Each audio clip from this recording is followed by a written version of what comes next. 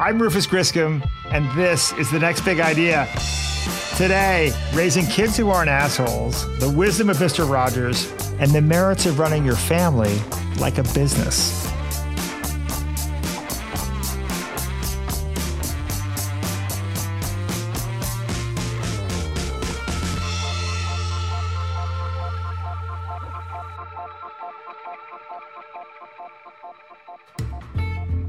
In the last 18 months, many of us have had the good fortune of spending more time with our kids than ever before, and the misfortune of spending more time with our kids than ever before.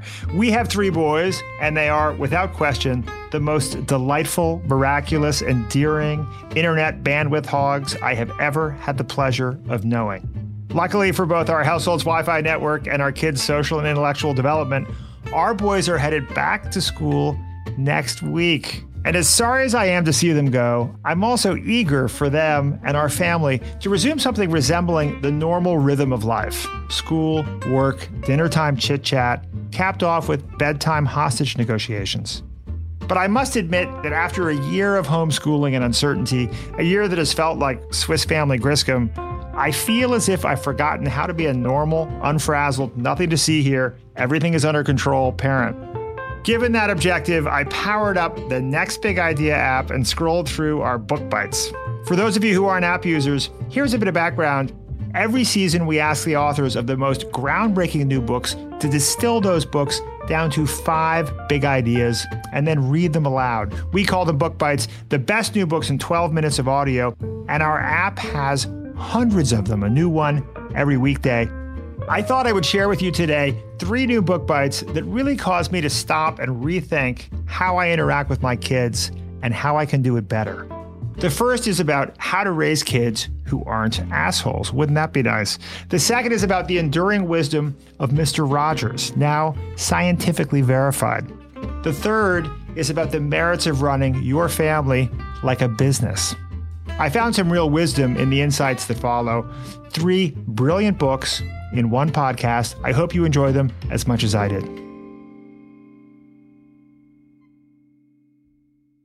The LinkedIn Podcast Network is sponsored by TIAA. TIAA makes you a retirement promise, a promise of a guaranteed retirement paycheck for life. Learn more at TIAA.org/promises pay off.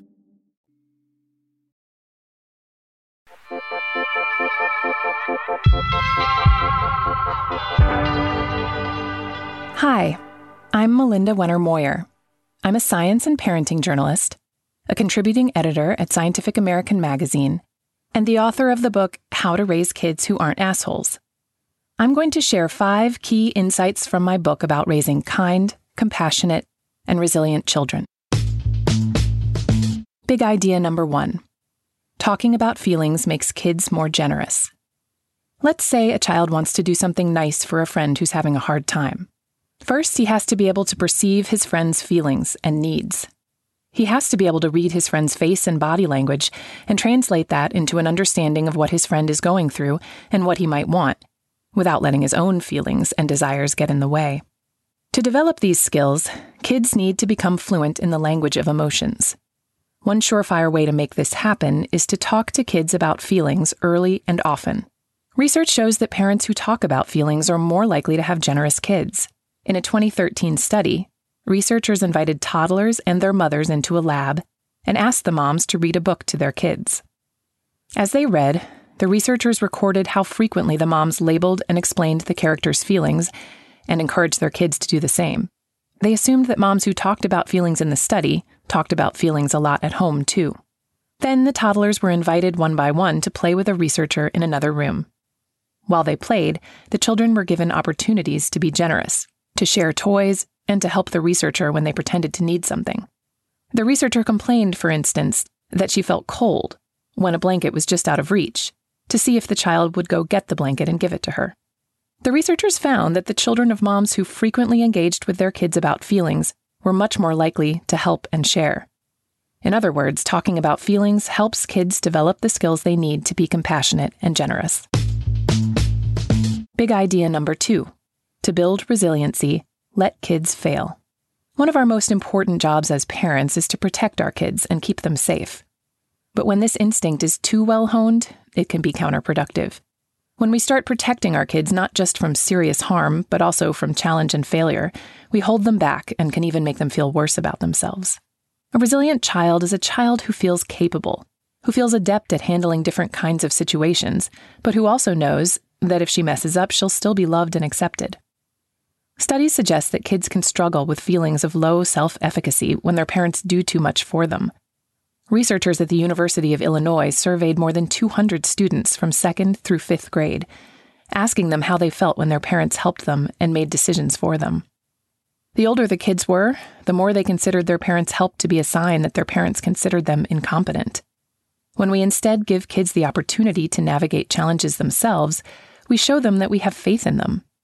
We also communicate that it's okay to mess up, because every mistake is an opportunity for learning and growth. Another way to build resilience in kids is to emphasize effort more than skill or ability. This invokes what Stanford psychologist Carol Dweck calls a growth mindset. When we tell kids they're smart or they're naturally good at math, they start to think of ability as a fixed trait. They either have it or they don't, and effort doesn't matter. When they start thinking this way, they then start to consider challenges and failures as signs of ineptitude. If instead we emphasize to kids that smarts and ability are learned through effort and practice, they start to see challenges as opportunities for growth and learning. Dweck's research has illustrated the power of the growth mindset. In one study, kids were given IQ tests and told they'd done well.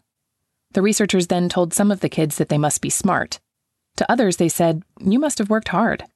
Next, the researchers asked the students what kinds of problems they wanted to do next, problems that were easy so they would likely do well on them, or problems that they would learn a lot from but might not make them look smart. The kids who had been praised for being smart, they found, were much more likely to request the easy problems. And the kids praised for their effort were more likely to choose the challenging ones. In other words, a growth mindset helps kids see challenges and failure as opportunities rather than setbacks. Big idea number 3. Respond to misbehavior with empathy, then guidance. Often when kids act out, parents assume they're doing it on purpose. They're defying us, they're trying to make us mad. But in reality, kids often misbehave because they're lacking the skills they need to handle the situation rationally and gracefully. And when we get mad at kids for acting out, we upset them more, which makes it harder for them to listen to and learn from us. Research suggests that the best way to respond to misbehavior is to first validate your child's feelings. If your daughter has thrown a book across the room in rage, you might say, "Oh wow, you look so angry," before moving on to the issue of the thrown book. Give her the opportunity to talk about her feelings by asking her what happened, and then reflect those feelings back to her. "Oh, I totally get it. You're mad because you weren't invited to Leah's birthday party." Acknowledging your child's feelings will help her understand them and learn to manage them better. Research has shown that when parents shame kids for having big feelings, those kids are more likely to have problems regulating their emotions in the future. Then, once your child has calmed down a bit, think about the guidance you want to impart, what lesson you want to teach in that moment. Perhaps you want to convey to your kid that although it's okay that she's mad, it's not okay for her to throw things because then someone could get hurt. You might also talk about what she could do next time she's angry that would be more appropriate. When we respond to bad behavior with empathy and guidance, we help our kids learn from the experience and manage the next difficult situation more appropriately and constructively. Big idea number 4.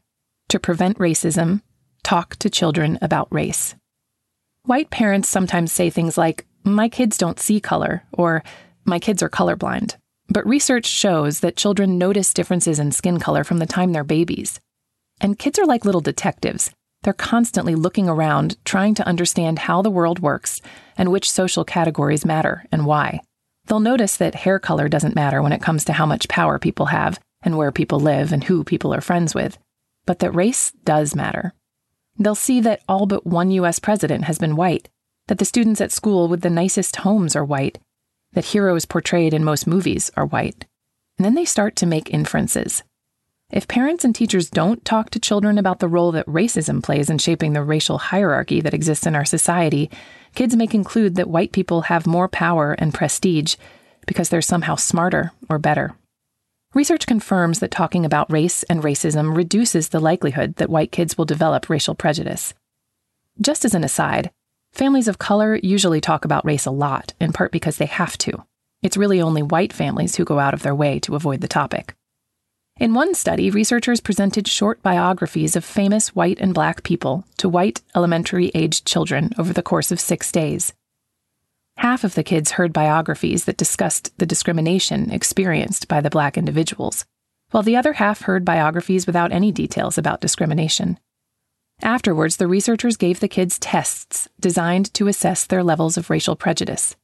Compared with the kids who weren't taught about discrimination, the kids who were had more positive attitudes towards black people. One thing I want to acknowledge is that it can feel really awkward to talk about race if you're white. That's in part because many white people have been raised to consider race a taboo subject. So it may be hard at first, but it gets easier the more you do it. And it's okay if you make mistakes or you don't know how to answer all of your kids' questions. You can always revisit them later when you've had some time to think. Still, it's far better to talk about race with your kids and make mistakes than to avoid the topic entirely.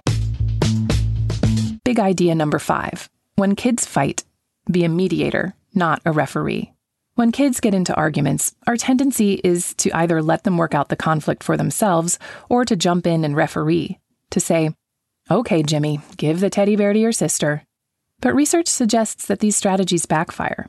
When we leave kids to work out conflict on their own, they rarely work it out cooperatively. The older or more dominant child typically wins, which can teach kids that coercion and bullying are good ways to solve problems.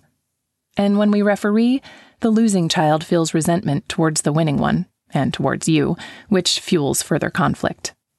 But there's another way, a way to use conflict to teach kids about empathy and cooperation. It's called mediation.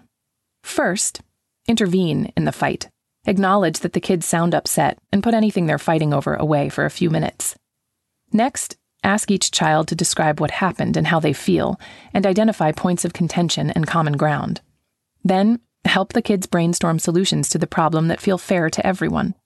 Mediation works because it acknowledges and validates kids' emotions, and it helps kids understand the other child's perspective. This not only makes each child feel heard and respected, but it teaches each child to understand and respect other people's feelings too. Research from clinical trials has shown that mediation works. One 2014 study found that after parents were taught to use mediation techniques with their kids, their children were better able to discuss their and their siblings' feelings, to identify potential solutions, and to arrive at compromises on their own.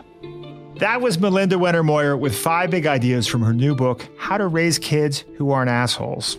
A few weeks ago, we held a virtual book launch for her. She spoke with Christina Hillsberg, the author of another wonderful new book about parenting called License to Parent. And at the end of the night, Christina asked Melinda to sum up her entire book in a few sentences. This stuck with me.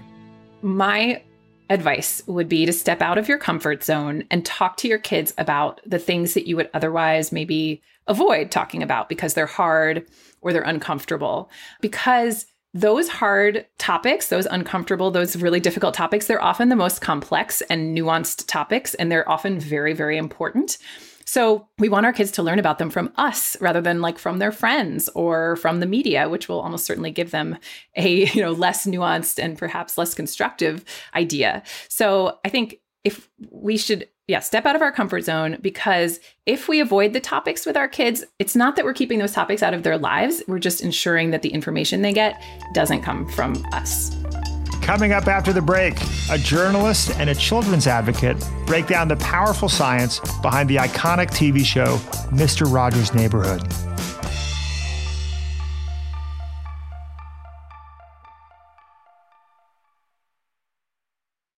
The LinkedIn Podcast Network is sponsored by TIAA. In the last 100 years, we've seen financial markets swing, new currencies come and go, decades of savings lost in days. All showing that a retirement plan without a guarantee, quite simply, isn't enough. So more than a retirement plan, TIAA makes you a retirement promise. A promise of a guaranteed retirement paycheck for life. A promise that pays off. Learn more at TIAA.org/promisespayoff.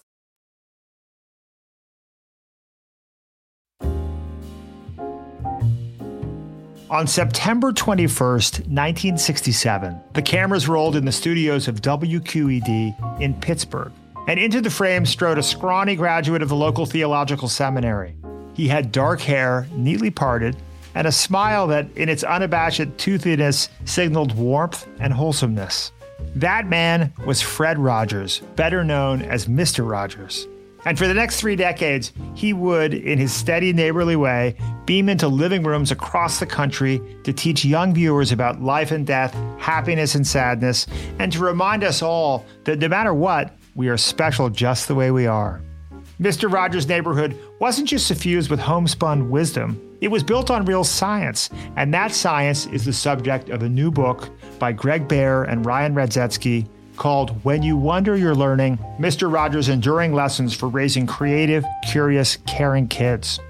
Greg is a children's advocate. Ryan is a teacher turned journalist. It makes sense that they'd want to write a book about education, but it turns out they have a personal connection to Mr. Rogers too. We called up Ryan on what happened to be the 20th anniversary of the day the final episode of Mr. Rogers' Neighborhood aired, and asked him about it. One thing you should know about Greg and I is that we both grew up in Western Pennsylvania, the real-life home of Fred Rogers. So if you're familiar with the opening sequence of Mr. Rogers' Neighborhood, you probably remember those little model houses. You know, those look just like the houses that Greg and I grew up in. If you remember the program, you probably remember that Mr. Rogers took us to libraries and museums and community gardens and factories.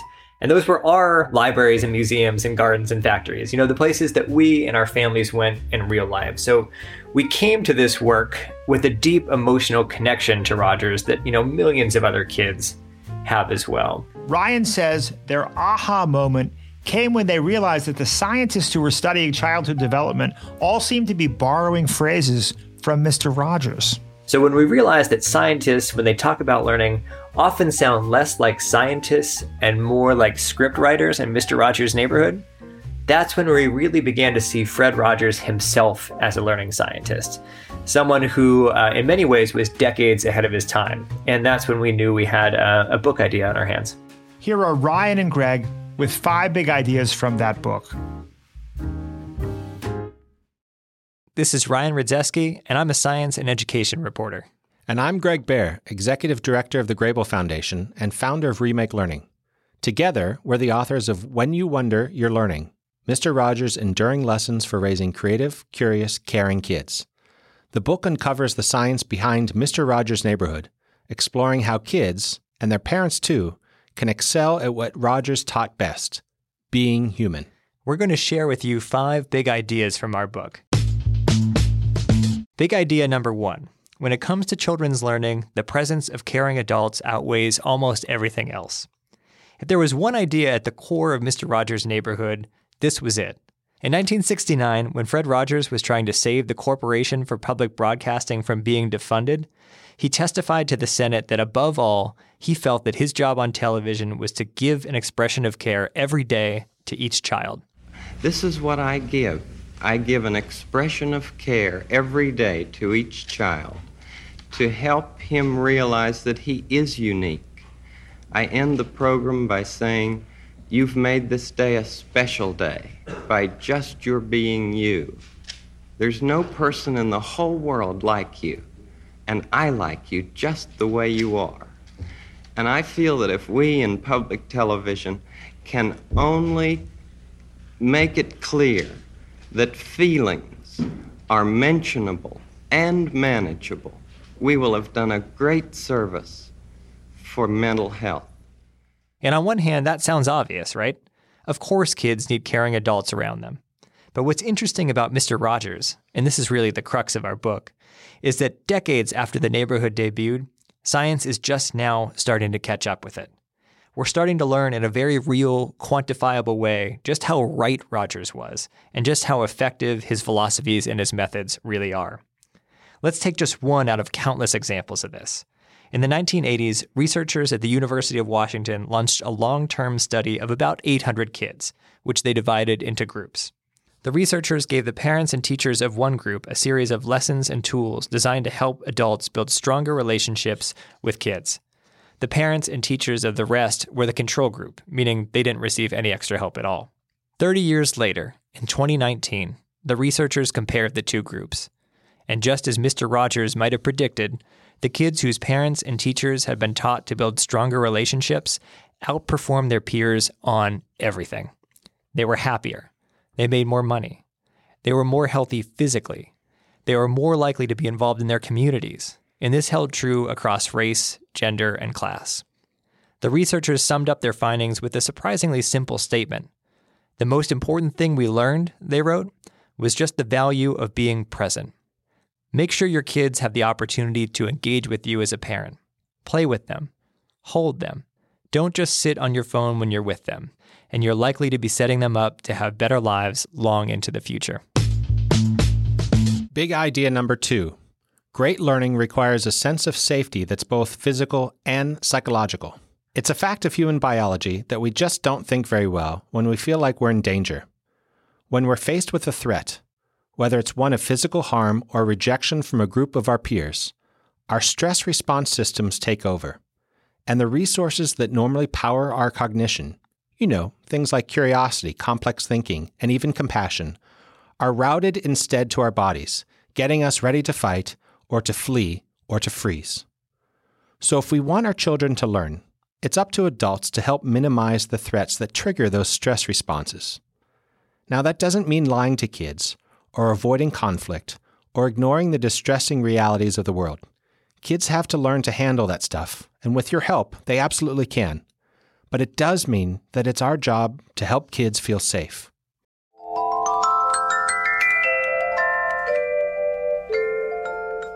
If you were to watch the first episode of Mr. Rogers' Neighborhood, which aired in 1968, and then watch the last episode, which aired in 2001, you really wouldn't notice a lot of differences.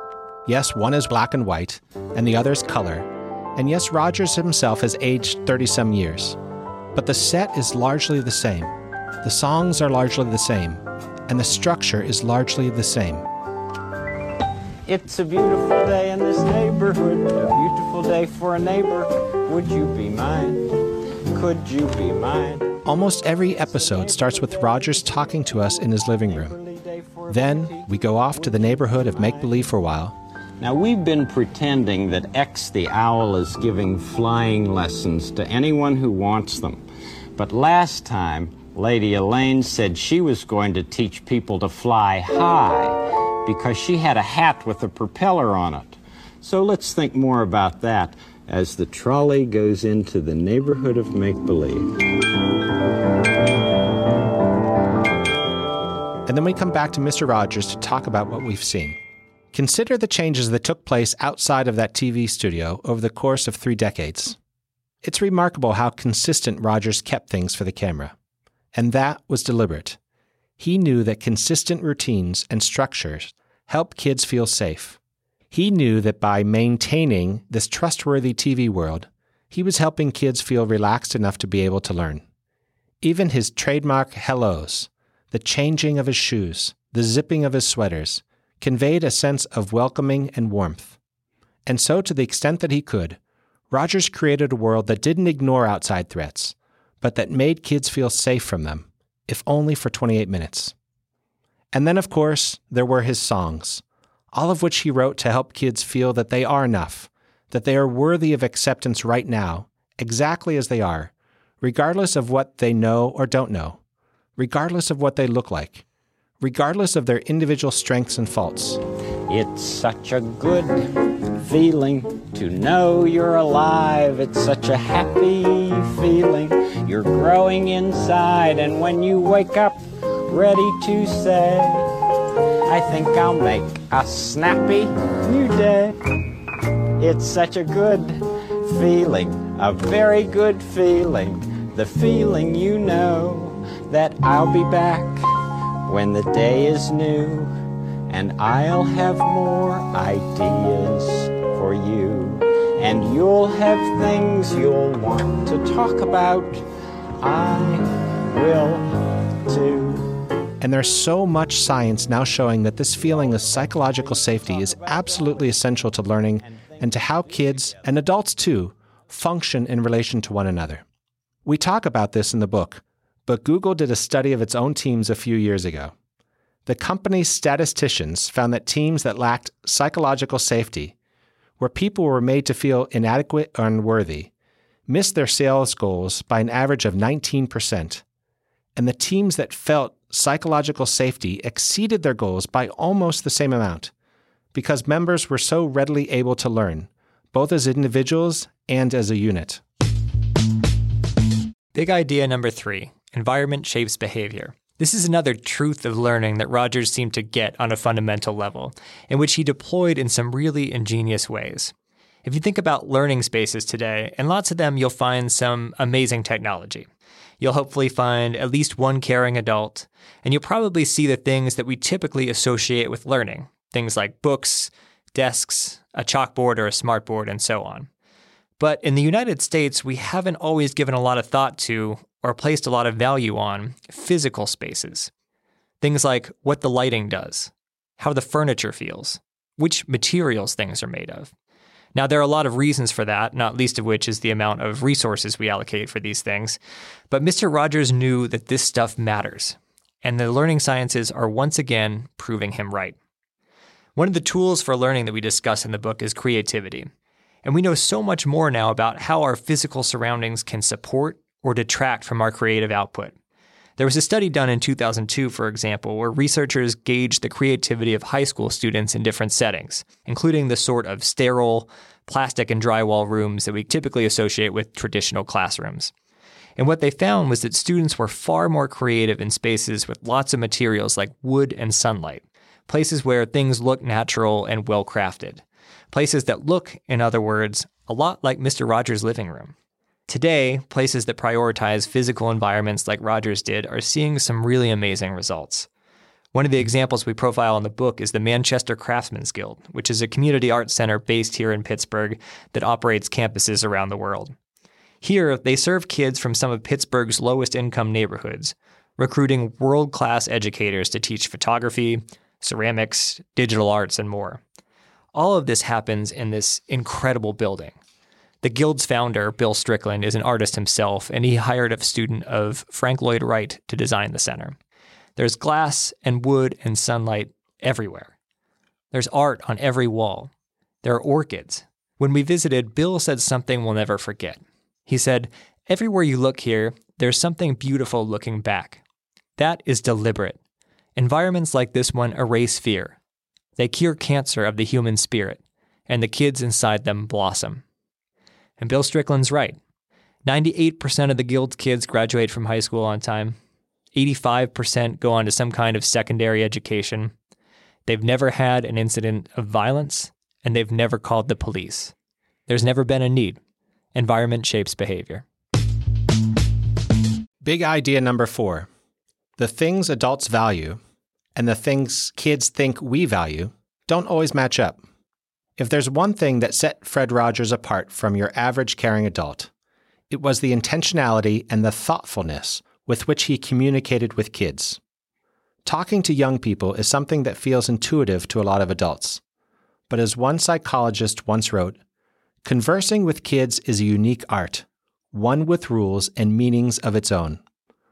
Rogers understood this in ways that can be really helpful to parents and teachers today. We'll give you an example of one of the gulfs between what adults say and what kids actually hear. When adults are asked about their highest hopes for their children, the vast majority of parents and teachers agree. The most important thing they say is that kids grow up to be caring adults who prioritize family, generosity, and community. Nearly every adult says that. On surveys at least, our values are clear. We think that caring about others is way more important than what grades kids get or what awards they win. What kids hear, though, is a completely different story. According to Harvard's Graduate School of Education, about 80% of young people say the opposite, that their parents and teachers are more concerned about grades and achievement than anything else. Even adults' unconscious cues can filter down to kids. Parents are more likely to Google whether their sons are geniuses than their daughters. And teachers are more likely to perceive boys as having innate talent, even though girls tend to do better in school. One of the remarkable things about Mr. Rogers' Neighborhood is that no one walked away from it wondering how Fred Rogers saw them. In every episode, his message to kids was clear. I see your potential and your worth exactly as you are. You are loved and capable of loving. And if you can come to see that in yourself and in the people around you, then you'll have what you need to succeed, regardless of what success might look like for you. So what can we learn from the man in the cardigan sweater? It all comes down to how we listen and how we talk. Effective communication with kids, or really with anyone, does one particular thing. It acknowledges and respects the other person's feelings, even if we don't agree with those feelings. Now that's easier said than done.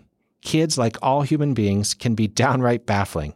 But when we make space to listen to kids without judging them, and without projecting our assumptions, our experiences, or even our well-intentioned words of wisdom, we start to do what Rogers did, which is see children as people whose feelings and hopes and fears are every bit as deep and real as our own. And when we talk to people from this place of understanding, they become more receptive to hearing us, and vice versa. We can have real conversations that bring us closer together and close those unintended gulfs. The Buddhist monk Thich Nhat Hanh calls this deep listening and loving speech, which is a phrase that's also a just about perfect description of the neighborhood.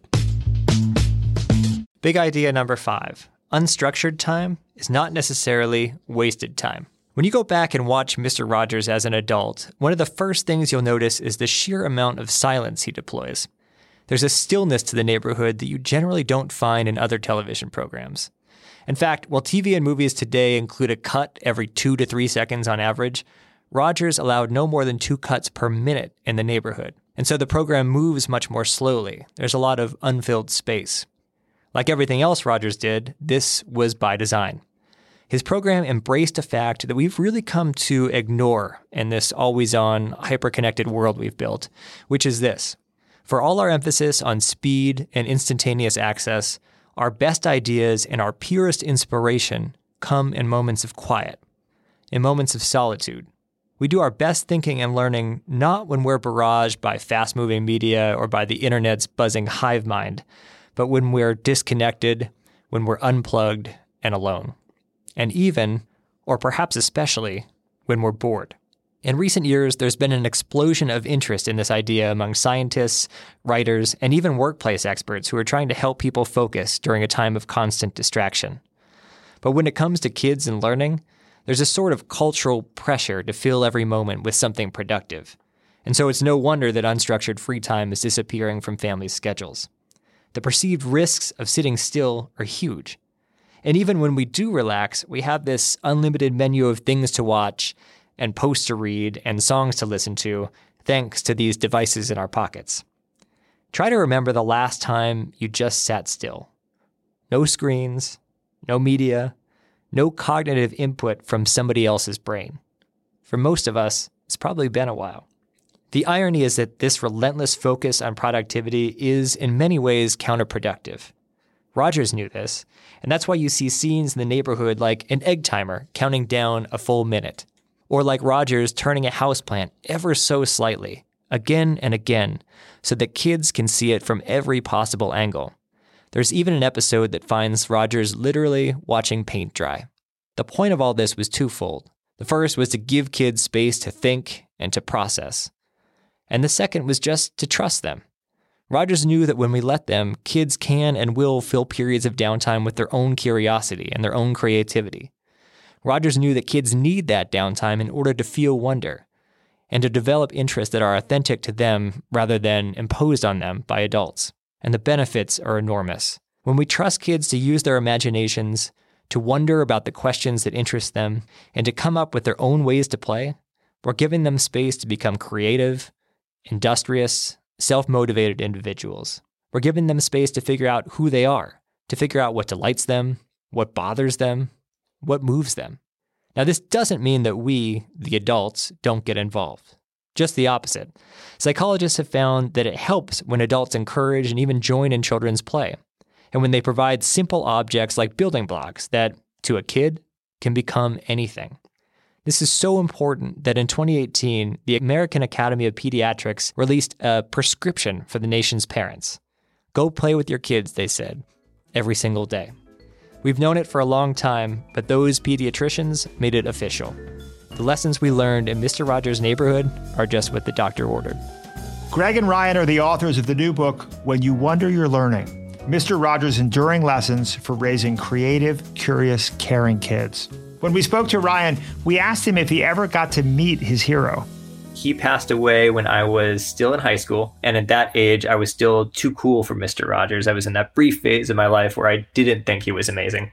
But we had the great honor, the great privilege of having a foreword in the book from Joanne Rogers, Fred's wife, who was a champion for us. She was a champion for the project.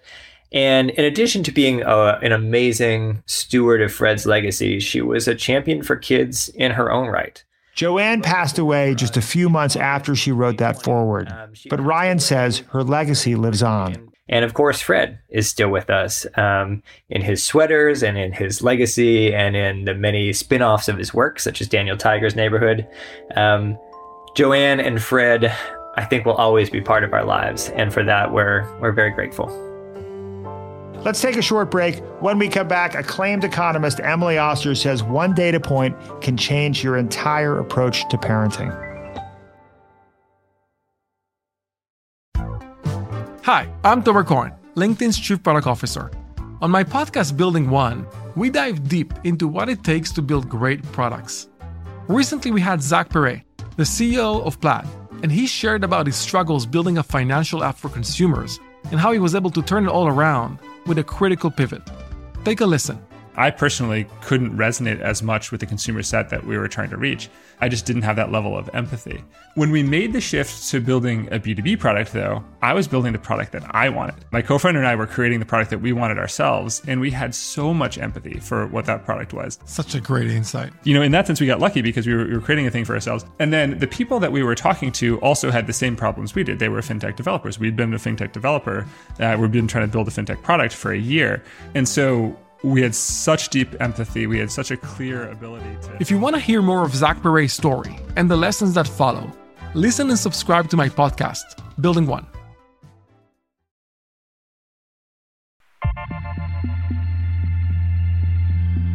What if the secret to good parenting is better data? That's been the longstanding theory of economist Emily Oster. Emily writes a newsletter called Parent Data, and she's the author of 2 previous books, one on pregnancy and another on early childhood. They both use economic theory to make parenting less stressful. In her New York Times bestselling new book, The Family Firm, a data-driven guide to better decision-making in the early school years, she applies her approach to elementary-age kids. Hi, my name is Emily Oster. I'm a professor of economics at Brown University and the author of 3 books, Expecting Better, Crib Sheet, and my new book, The Family Firm, which I'm going to tell you about today. Big idea 1. Better business practices can help families. Well-run firms have a plan, and they make decisions deliberately with an eye towards the mission of their firm. When you think about your family probably has a mission too, even if it's an unstated one. But I'm guessing you're not always looking to it when you're making decisions, even big decisions. And you probably do not embrace the same kinds of business processes that you do at work. I think that we often shy away from thinking about our family like a firm because it seems unemotional and cold and maybe a little weird. But a key argument in my book is that if we can get past that, then we can make the logistics part of our lives run better and we can leave time for the fun. Let me give you an example. In my household, we spend a lot of time interacting about logistics using email. So sometimes we'll have a conversation, and then afterwards my husband will send me, and I'm not making this up, an email with bullet points saying, here are the things we agreed on, here are the next steps, whatever it is. And the thing about this is that even though it seems a little clinical, maybe a little bit unusual in the moment, it means that actually we're not talking about those things at times that we like to be, say, having a conversation about economics or talking about what would be a fun thing to do on our next vacation. We leave that time for the fun. And in fact, there's more time for those other conversations because we are using this more efficient, better business process to get through the logistical hurdles. And those logistical hurdles are always going to come when you're parenting kids who have a lot of different things to do, on top of parents who are also trying to do things and occasionally sleep.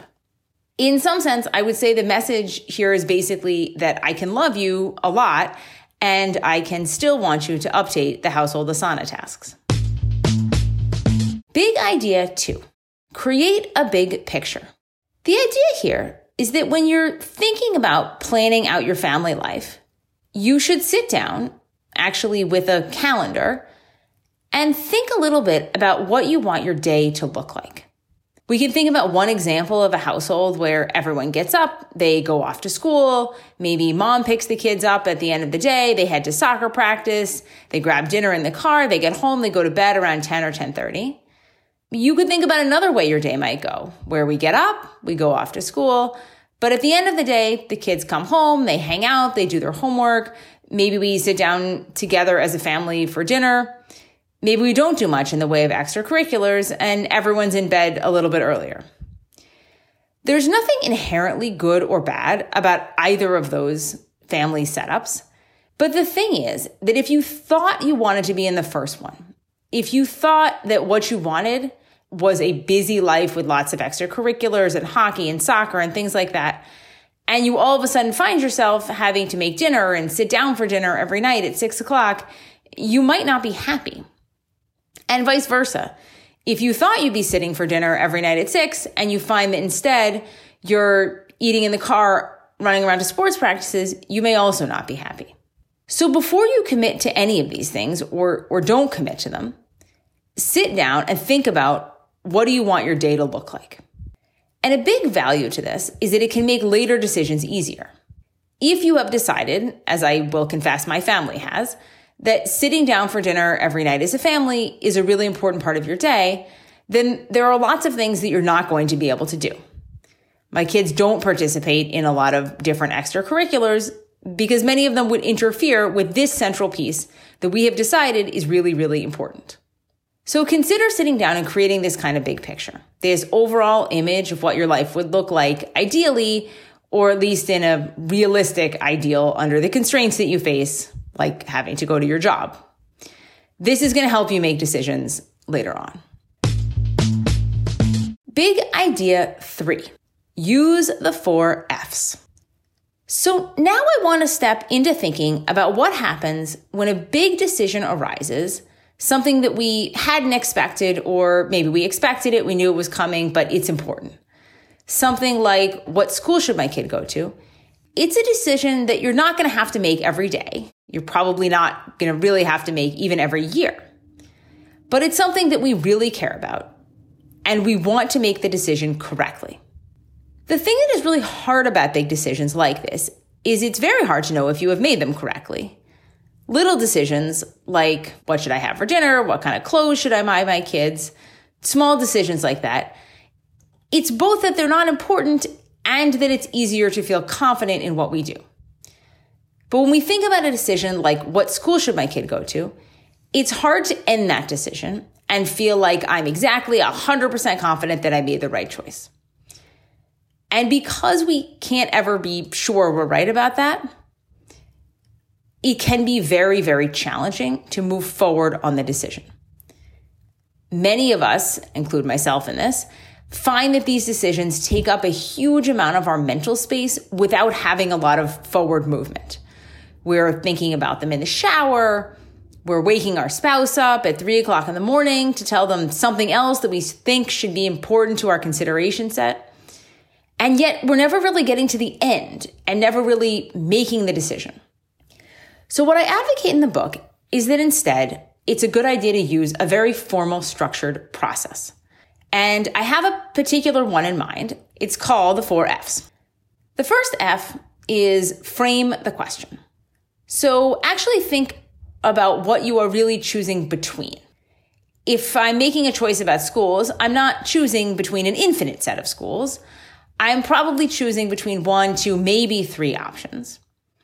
It may in fact be the case that there really isn't any choice, and I'm just obsessing about this decision, even though there's no decision to make. So the first step is to say, what am I asking? What is the real question? What is the framing of that question that makes sense, that's going to let me move forward on answering it? The second step is to fact find. And that means partly getting some data. In the school case, maybe that's some information about the schools or information about how kids perform when they finish the schools or what kinds of kids are in the school, how much diversity there is in the school. But it's also going to mean getting all the information you need about logistics and the impacts of these decisions on other parts of your family life. This is not a decision that you're going to make alone. It is a decision that influences everything we do. And we want to respect that influence. And so when we make the choice, we want that influence, that interconnectedness between all our decisions to be part of the decision process here. So I think it's worth spending some time thinking carefully about all the decisions that make all the pieces that go into this.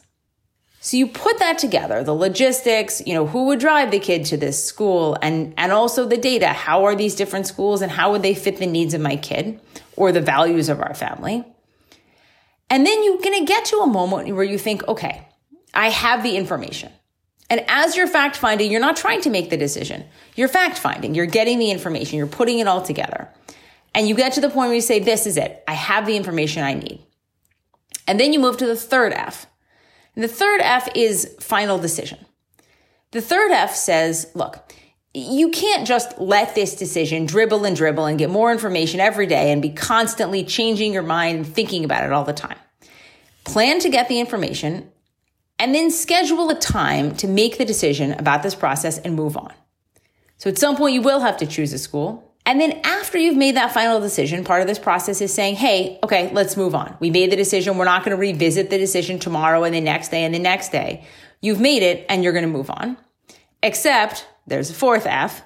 And the fourth F is follow-up.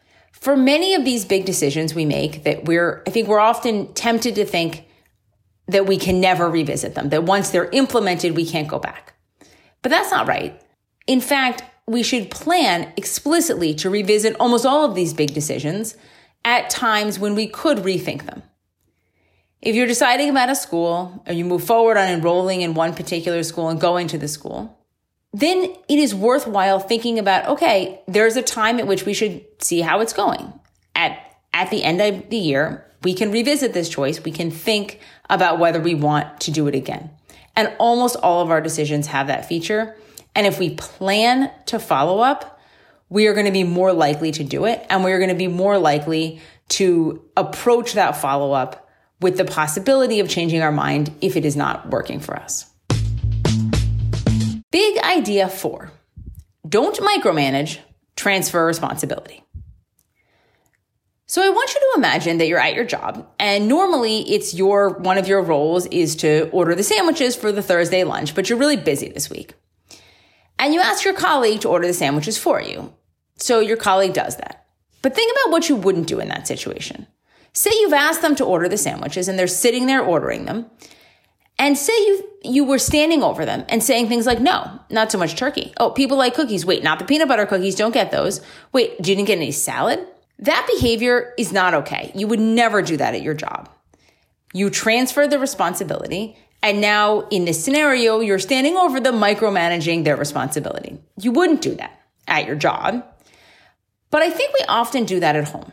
So I want you to think about a parallel situation where normally one parent, let's say that's you, is responsible for getting the kid ready for camp. And on some particular day, the other parent's taken over that job.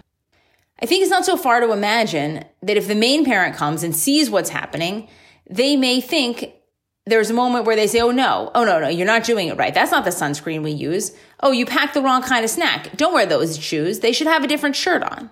Did you remember this? Did you remember that? I think we're much more likely to do that at home than we are at work. But it has the same downsides that it has at work. It's disrespectful. And it's also not necessarily productive because presumably the reason that the other person is doing this at this point is because you had something else to do. The reason I think we tend towards this kind of micromanaging in our households is that in our households, I think we're reluctant to do what I like to call total responsibility transfer, where we actually transfer the entire responsibility for an activity onto someone else. But if we were more willing to adopt that kind of process at home, to basically say, here are the things that are important. People have to wear sunscreen every day. Snacks should be something healthy, whatever the rules are in the household. If we've managed to get on the same page about those, One of the real values of that is that anyone can implement them, and we do not need to micromanage. Big idea 5. Sleep is important. So my book, The Family Firm, actually is a lot about data. And in these big ideas, I haven't really talked about data. But there is one really important piece, which is that kids need sleep. If you are a parent, you'll know this because of perhaps one time or a few times when your kid did not sleep well and then they acted like a jerk. But if you would really like data support for this, we actually have randomized trials that show that even relatively limited manipulations in sleep for school-age kids can influence their mood and their cognitive health and their performance on tests.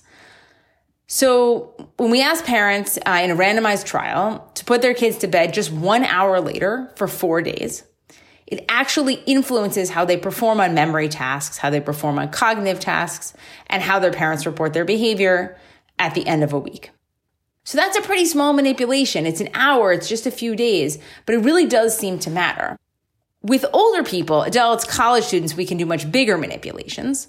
And we can see things like if you have college students stay up all night and then give them a test, they do quite a lot worse, although they think that they do better.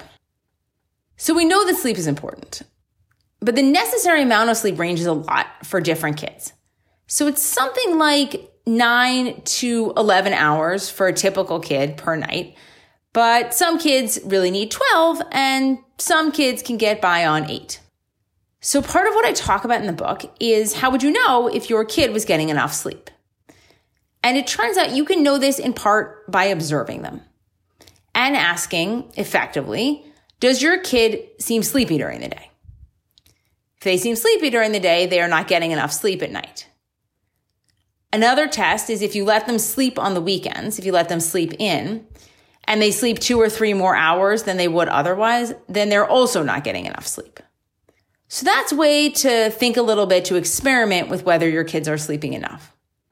And it's also, I think, in some ways very important to know because it gets back to some of what I talked about in Big Idea 2, which was thinking about what's the big picture of your life. If you know that sleep is important, it's going to influence a lot of the other choices that you make because you may need to put your kid to bed earlier than you might have thought. And that may influence the other things you want to do or the other things that you're able to do. So in this era of our life, the big point, the big, our overarching point of the book is that you need decision making and you need data and you need a way to bring them together. Thanks for listening, and I hope that you enjoy the book. That was Emily Oster with 5 big ideas from The Family Firm.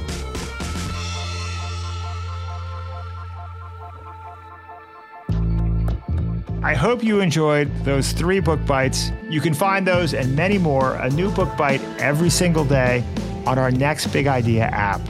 If you want to go deeper, you can buy any of those books with a couple clicks directly from our app.